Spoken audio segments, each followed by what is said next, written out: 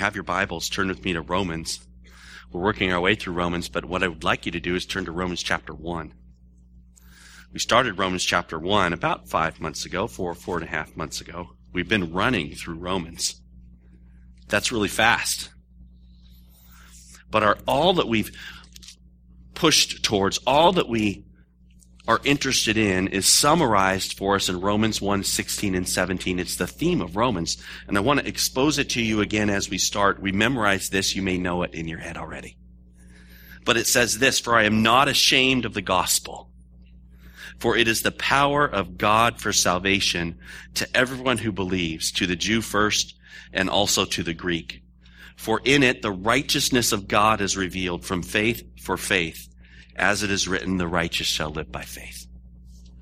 And we've been through this letter from Paul, this amazing letter that has proved to us, that has pulled us away from self-righteousness, from any thought that our righteousness means anything to God, and towards the idea that we stand in the righteousness of Christ alone, given to us. That's where we live. And we live there, and we know that it's true. And so finally we've come to the end of the epistle. Chapter 14, that's where we are this morning.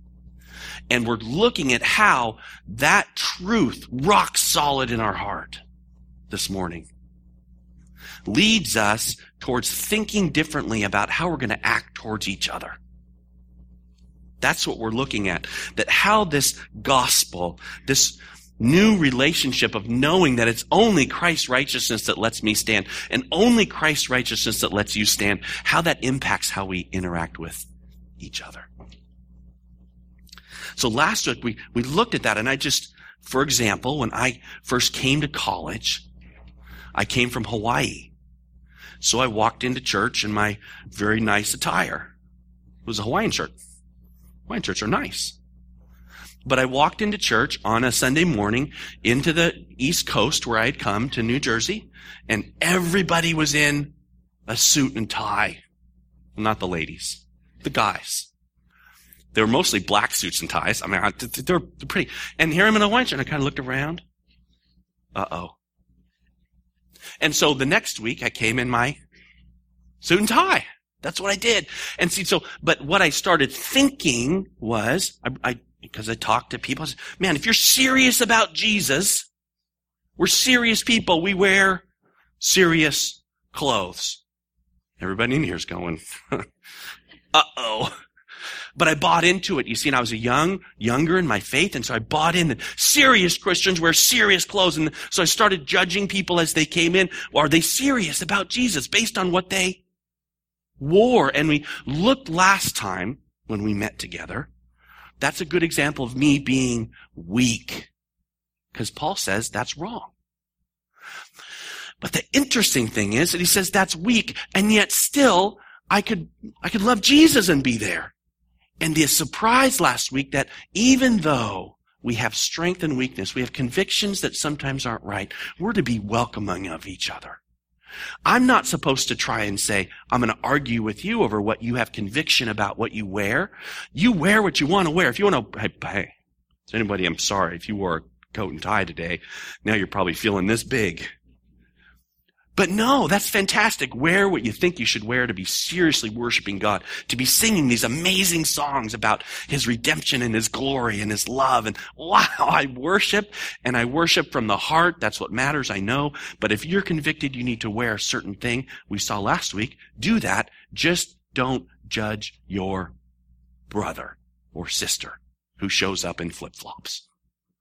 Because they have their convictions too, right? And even though we're to be fully convinced, we saw last week, to be focused on the big truths. When you get to heaven, you're not going to be arguing over what color shirt you wore on Sunday, March 3rd to worship. It's going to be about, does Jesus love you? Does He know you? Do you get the gospel? Has he set His favor upon you? Do you actually know the amazing truth of the gospel? So we have these big truths that unify us, and these small truths outside of our core that we don't argue over. We just have convictions and we follow them. So if you think you can't eat cereal, I'm bummed. I love cold cereal. But that's okay. You cannot eat that cold cereal. But in my own home, I may be chowing down on grape nuts because I like it. So that we saw that last week. That's what we looked at. We looked at the amazing thing that the weaker brother is the one who's tighter behaviorally, and yet you know what? Jesus died for the weak. So that's okay. We don't try and push and poke. We just are convicted in our own mind about what it is the Lord wants us to do. But I want to make sure you see this morning that, and I proclaim it to you, that you are free. It is for freedom that Jesus Christ set us free. Let me say that again. It is for freedom that Jesus Christ set us free. We're free.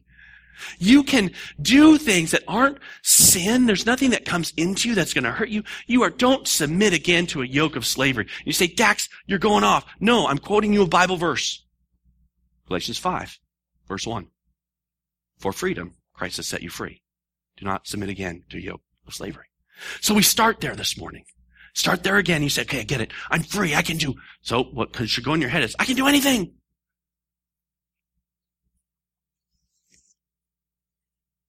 Not license, not against God, not to say, no, I'm against God. I can enjoy life through anything that comes my way. I can choose to say, I'm trusting God. Lord, thank you for this thing. Thank you for your stuff. Thank you for your creation. I enjoy it. I give you thanks. I don't use it as an excuse to go against you. I just say, Lord, I'm free. Oh, the grace of Jesus Christ that has set me free. How wonderful this morning. You're free. So why would you ever give up that blood-bought freedom? Guess what? You will. You should. And that's this morning as we move into verse 13 of chapter 14. So take a look with me in chapter 14. That's where we're headed is, I'm free because of Jesus. I rejoice. Why limit the freedom that my Savior bought for me? And that's because there's things that are more important than freedom. And we get this, but it's good to drive it into our hearts that we lovingly and willingly limit behavior not to hurt someone that Jesus Christ died for. So look with me at verse 13. I'll read that first paragraph. It says, therefore, let us not pass judgment on one another any longer, but rather decide never to put a stumbling block or a hindrance in the way of a brother. I know and am persuaded in the Lord Jesus, nothing is unclean in itself, but it is unclean for anyone who thinks it's unclean. For if your brother is grieved by what you eat, you're no longer walking in love. By what you eat, do not destroy the one for whom Christ died. So do not let what you regard as good be spoken of as evil. So let's just walk through this, understand what he's saying and where he's going. In verse 13, he says first, decide in your head and in your heart never to stumble your brother. That's really important. Therefore, let us not pass judgment on anyone any longer, but rather decide not to put a stumbling block or a hindrance in the way of a brother. Those are synonyms. See, the reality is, even though we declare from here and we say with full conviction in our heart, you are free, not everybody, people are different in their ability to really internalize truth, especially when it runs counter to maybe what they grew up with. You know, I came in from Hawaii to this church. Maybe someone who'd grown up in the church all their life, it's a tradition that what you wear is super important. That is the weak brother, and yet Paul's call has been to stop judging each other on non-essentials. And there's a lot of non-essentials, We looked at some last week. There's a lot of non-essentials. Meat associated to idols are here, celebrating holidays or feast days or Sabbaths. For us, that translates into things like what we wear to service, what music we listen to, what we eat, what we drink, what holidays we celebrate. And not passing judgment means realizing that if Jesus Christ, the only God, has accepted your brother or your sister, then you need to accept him too, even though they think something funny, right? Even though they're weaker than you might be. So you don't want to put a stumbling block in the way of anyone, right? And I'm not sure what that means exactly yet, but I know we can't judge each other. It's connected to that. Don't hinder your brother. So in the midst of my Christian living, I'm wondrously free in Christ, but don't want to hurt my fellow believer. So we're all there. I'm free. I don't want to hurt my fellow believer. What does that look like? So he's going to tell us. So he tells the next piece in 14. I know and am persuaded that the Lord Jesus, nothing is unclean in itself, but it is unclean for anyone who thinks it's unclean. This is an amazing statement. There is no unclean. You cannot get unholy by what you touch or handle. Christ is awesome. Jesus said this. This is directly from Jesus' teaching. Go back and take a look with me. Turn back to Mark chapter 7. Mark is the second book of the New Testament, the second gospel. And in chapter 7, Jesus is speaking. And he says something in verse 15. So look at it with me. He's talking to the people, and Jesus says in verse 15, there is nothing outside a person that by going into him can defile him. But the things that come out of a person are what defile him. So the disciples ask him, what were you talking about? In verse 18, he says, do you not see that whatever goes into a person from outside cannot defile him, since it enters not his heart, but his stomach, and is expelled? Thanks for the image, Jesus. That's God. He's talking about going to the bathroom. That's amazing. Thus he declared all foods clean. That's Mark's statement about Jesus. So you have not just Christ himself clearly saying nothing is unclean. Nothing that you handle makes you unclean before God. Nothing that you touch because you put it in your mouth and it goes away and it's not your heart. Nothing. And even Mark, make sure you heard that. Thus he declared everything was okay to eat. I know and am persuaded, back in Romans, that in the Lord Jesus, this is in Christ who himself taught this, that nothing is unclean in itself. Oh, wow. Oh, such freedom we have. I can't get unholy by what I touch. But look, what is clean can become unclean. That's verse 14. Nothing is unclean except you can make it unclean.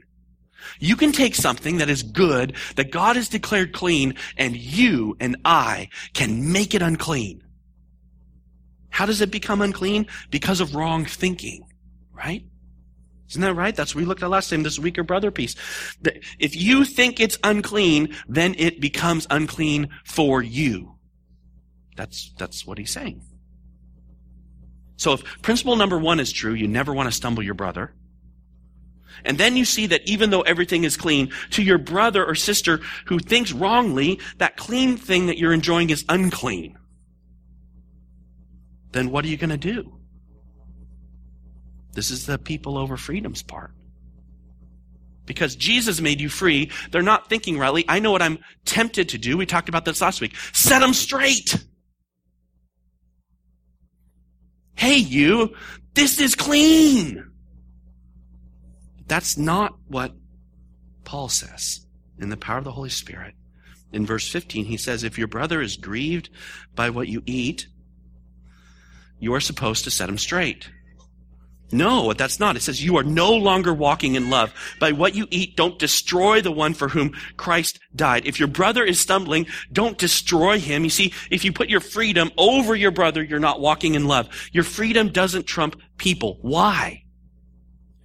Here's the wonderful why that puts us back in the gospel. Because if Jesus died for that brother or sister who thinks what you are doing is unclean, then they're more important than anything else you're doing, right? The reality that they don't think rightly about this side issue doesn't mean you're free to go hurt them. Now, before we look at this is a big deal. And this pushes at what we think, because I'm an American. I feel like I should do what I want to do. I'm individual, and too bad. But that's not Christianity. But before we go there, understand what he's saying. You don't want to destroy your fellow believer. That's not the same as disagreeing, right?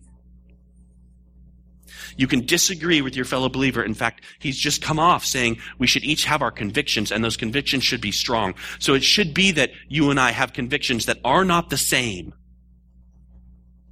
One person is convinced you should wear a coat and tie to service. The other person is convinced that you should wear shorts because it's more freeing. Those two people have different convictions, and yet they shouldn't divide. They should realize we have deeper unity. And I'm going to wear my shorts and I'm going to wear my tie. That's what he's after. But that's not disagreement then. They can disagree, and he's not meant to be like, oh, well, you think that I should wear a tie, so I'm going to. You don't have to give away your freedom in Christ to be enslaved to someone else's opinion. That's where this tends to go. That's where, if you've lived enough in the church, the lowest common denominator wins. That's just how things go. So, for example, let's take an example so you see what I'm saying. So, for example, you look around and you see somebody, and I'm not pointing, I'm being careful not to point. You see someone who's wearing a hat in church. Oh my. Someone comes up and says, you're wearing a hat in church. That offends me. What they mean is not, you're destroying my faith, right? What they mean with that offense is, I don't think that you are glorifying God in what you're doing. You're not respecting God. That's a judgment statement. Perhaps the Lord loves hats, right? There's not something there that says something different about you not wearing hats, but someone will come to you and say, you're stumbling me, stop. But our behavior change, our accepting limitation, it's not based on who's loudest in stating their preference. It's not, right? Because the proper answer is, I'm convinced if this is where the person is, I'm convinced that I'm serving the Lord in this. And you're convinced you're serving the Lord in this, so you shouldn't wear a hat, but I'm free to do anything if I think it's glorifying God.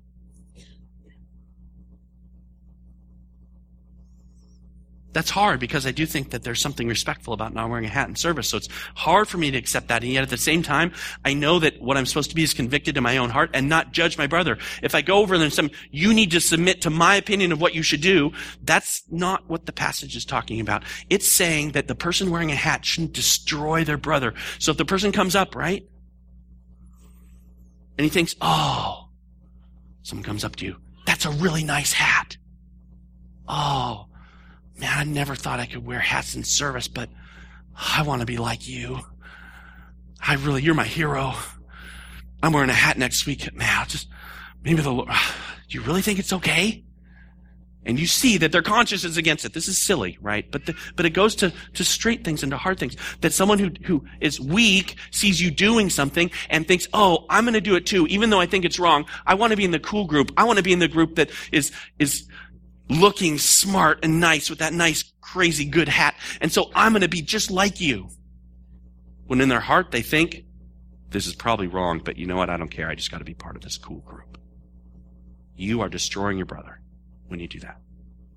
The person with the hat should take it off because it's destructive to the person. It's against their conscience. If you pull somebody from their weak faith, maybe they never had faith, but they're here listening to Christ, and you're pulling them away from doing what they think is the best thing in the Lord. And you're saying to them, no, I know better. Come, violate your conscience and stand over here with me instead of with what you think God wants. Don't do it. See, freedoms, verse 16. Do not let what you regard as good be spoken of as evil. Freedoms are not to be a tool for evil. You're not tearing down your brother. We care way more, don't we, about my fellow believer, brother or sister, than I do about a hat.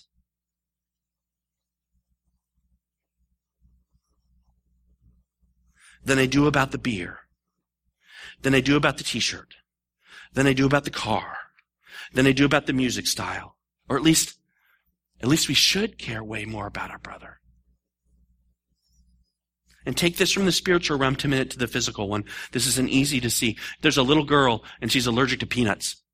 You love peanuts. And in front of her, you're sitting there chowing down on peanuts. I love peanuts. This is a big one, huh? And she's sitting there watching you. And you're eating peanuts. And she loves peanuts. She's never been able to eat them because she's allergic and she'll die. And you're sitting there eating your peanuts, and then you turn your back and you walk over here, and while you're turning the back, you leave your jar of peanuts open. What does she do? She runs and eats a peanut, and she dies. Would you ever chow down on peanuts in front of someone who has a severe peanut allergy and really wants to eat them, is just looking at you with longing? Never! Right? Never. That's this. Don't destroy the one for whom Jesus Christ died. Okay, he's not done. He keeps going.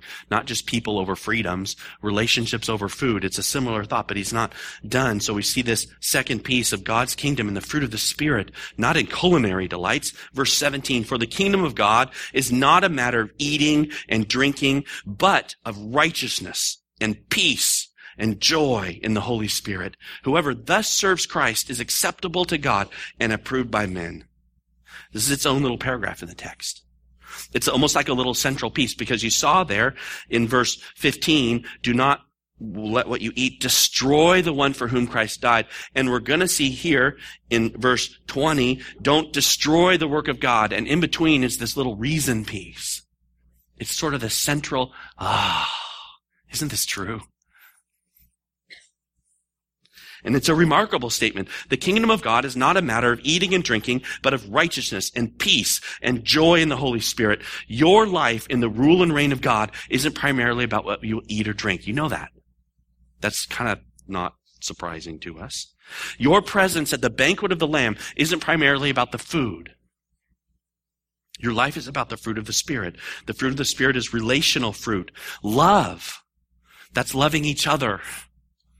Joy, that's joy that others can see. Peace, that's peace and harmony with each other. There's things there that are relational, right? So you and I believing in the gospel, believing in Jesus Christ, it means I'm united to him, and me and a whole bunch of other people, and those people are more important than anything I'll eat or drink. If you love Jesus Christ, in this room, right now, you're a part of the kingdom of God. You're going to live forever. The loaf of bread and forget the loaf of bread, the bottle of beer, it's not going to last forever. You may let it sit there for a long time. Eventually it's gone.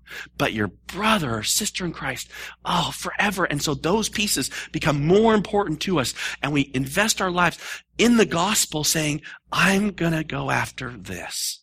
In fact, it reflects my salvation. This isn't something to strive for. This is not a list to do. Look at how it's connected to your salvation. Turn back with me to Romans chapter 5. Take a look. Romans chapter 5.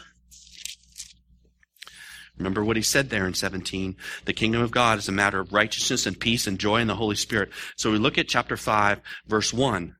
Therefore, since we have been given righteousness, justified, since we have righteousness by faith, that's the word, righteousness, we have peace with God.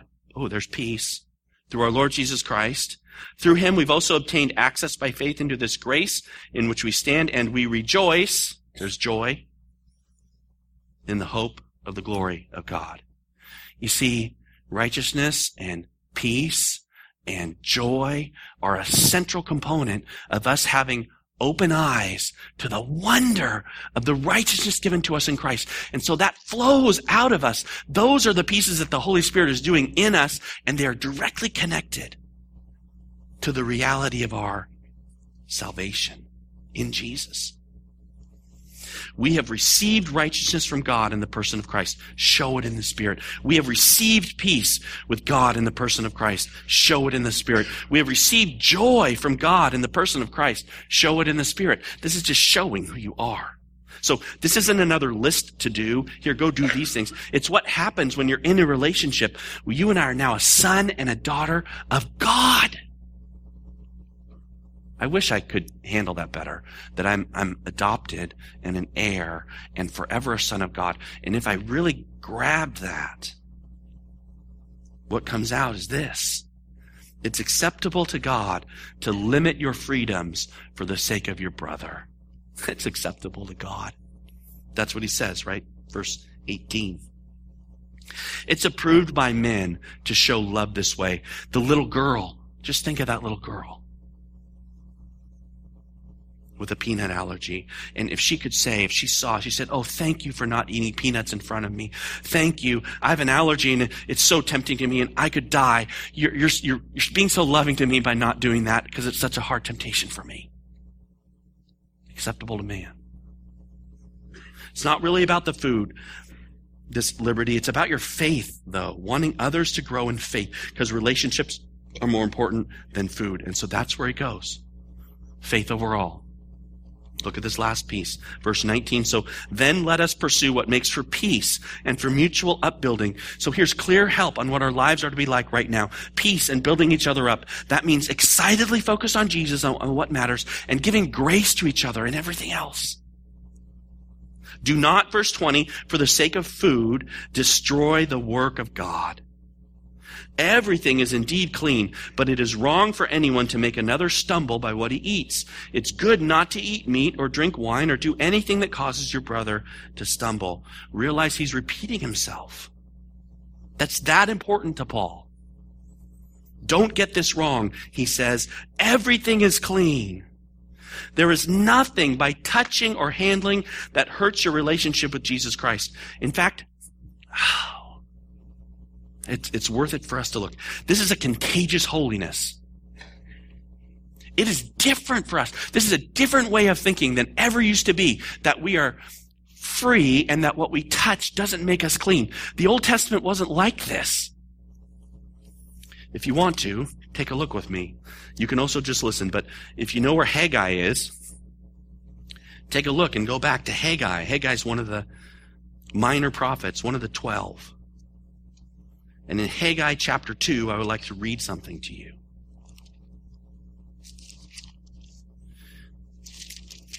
Haggai only has 2 chapters. Haggai is before Zechariah and after Zephaniah, right snuggled there in the middle. And listen, just listen to it. If you don't want to look, scribble it down. You can look later. But Haggai chapter 2, verse 13, listen. Then Haggai said, if someone who is unclean by contact with a dead body touches any of these, does it become unclean? Speaking of some food and some stuff there, some bread and some stew. And the priest answered and said, it does become unclean. Then Haggai answered and said, so it is with this people and with the nation before me, with every work of their hands. What they offer is unclean. See, Haggai's saying, hey, if you touch unclean things, don't you become unclean? And the priests say, of course you do. Then you have Jesus. Then you have Jesus.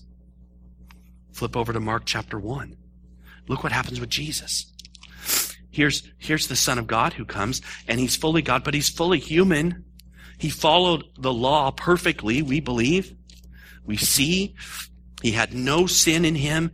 And in Mark chapter 1, verse 40, it's when Jesus heals the leper, but the leper comes to Jesus in verse 40, and you know, leprosy is unclean. And the leper comes to him, implores Jesus, and kneeling down and says to Jesus, if you will, you can make me clean. And moved with pity, Jesus stretched out his hand and touched him and said to him, I will, be clean. And immediately the leprosy left him and he was made clean. Think about this. Think about and get driven in your heart that when Jesus went and touched somebody who was unclean, did he become unclean? No. No, the thing he touched became clean. You say, well, that's Jesus. He was God. I know he's fully man. I know that he was that, but he was God. And so it can't be that I can get unclean. Can't I? There's something there wrong. No, look at 1 Corinthians chapter 7. Want to apply it to ourselves. Paul applies it to ourselves. 1 Corinthians chapter 7, verse 14.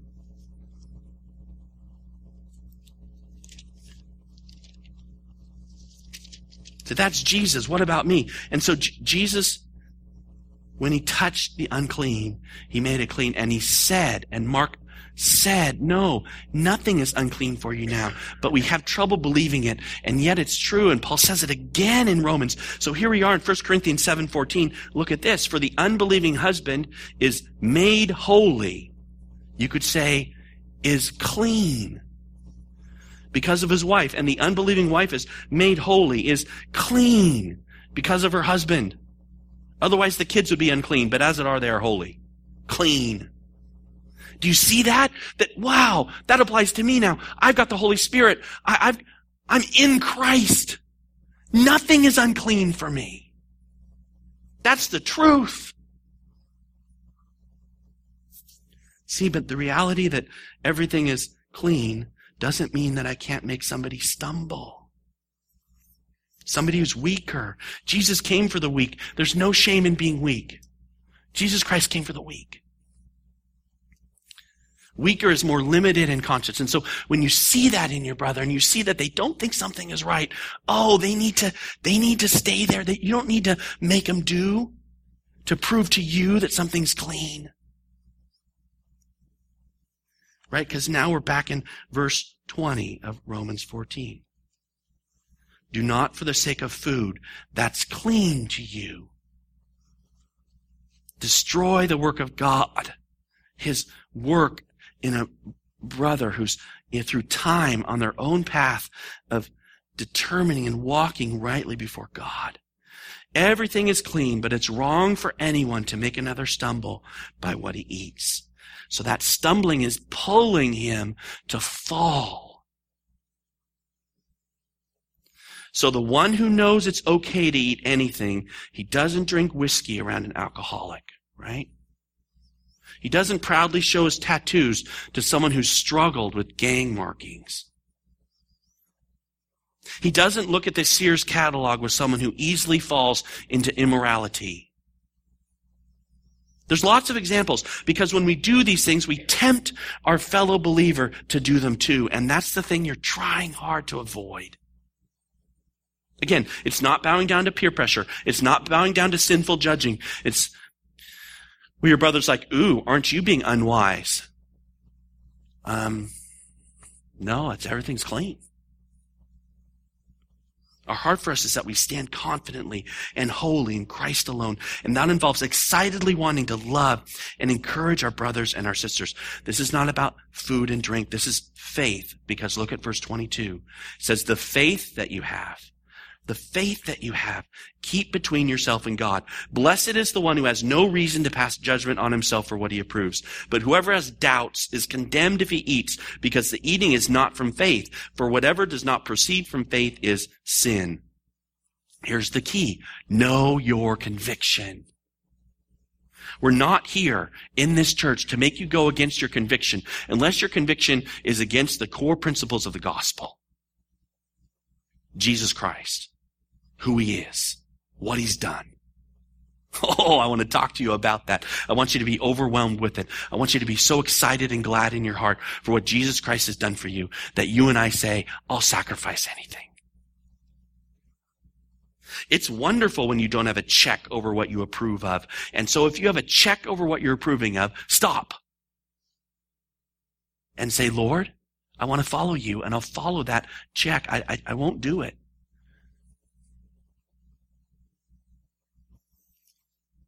There is a little question here as we end. Why is it that we do something that we think might be wrong? Why is it that I do that? Why in my head, if I think something's wrong before the Lord, do I do it anyway? And I don't want you to be pulled by a message like this that says, you know what? Everything's clean. If it's not sure in your heart that something is clean, you think, going to the movies, I can't do that. That's evil and wrong. And I know in my heart that's wrong, but boy, pastor says it's clean, so I'm going to go. No, that's not the message this morning for you.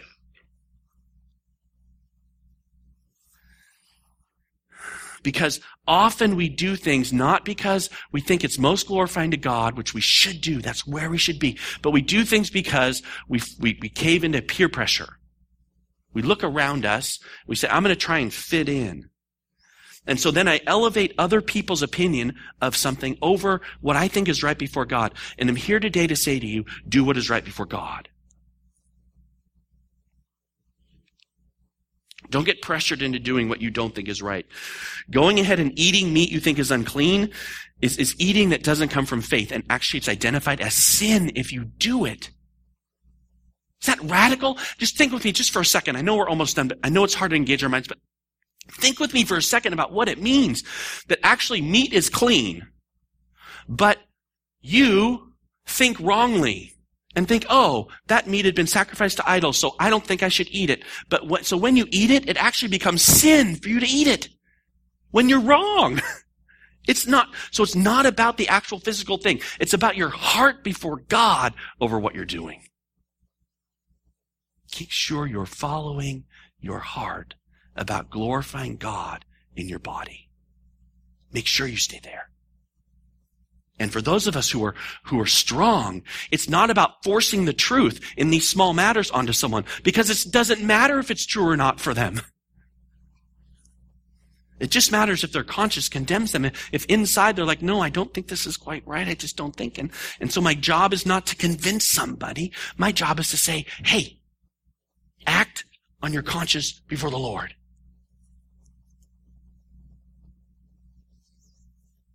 Oh, that we might trust God and not turn from Him and act in other ways except faith, except in our conviction of what actually matters for Him, because that's what will condemn us. Our heart motives.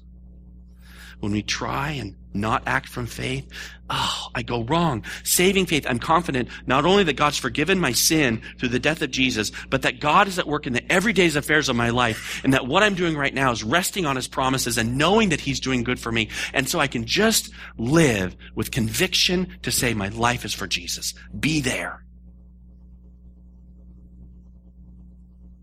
It's amazing, because what that means from our passage, don't lose me, is sin is not a list. It's not, is it? Coming to church might be sin in a specific situation. Staying home might be sin in a specific situation. What's your heart? Eating steak may be sin. Eating steak may not be sin. That for you, either side. It's about, are you living by faith, by your conviction in Christ Jesus, in the gospel of what's appropriate for you to do? Be convicted, do it. This is our new perspective today. The first thing is that everything is clean. No worries in what you touch or handle. The second thing is that the clean can become unclean, because some of us have convictions that are not right. The third thing is loving your brother or sister is more important than being right about your freedom. The fourth thing is giving up your freedom is temporary around them so as not to stumble them. You see Paul, he's doing this, he's doing this, he's doing, I don't want to stumble you. I won't drink anything around you. I will abstain. No, I would never want to hurt you. And then in the privacy of his own home, he's popping a beer. Wink. Because it's not unclean to him. Stumbling doesn't mean that people don't know you don't agree with them. Stumbling's not pushing them, even inadvertently, to go against what they think is right. That's what you want to do. You don't want to push people to go against what they think is right. That's today. I call us this morning to be so impacted by the grace of God. It's all about Jesus' righteousness for us. That's our whole life. So we can enjoy what God has given us, everything before Him. But relationships trump that enjoyment. So if your brother is stumbling in their conscience, treat them with love. If your sister is stumbling in their conscience, treat them with love. That's it. Let's pray.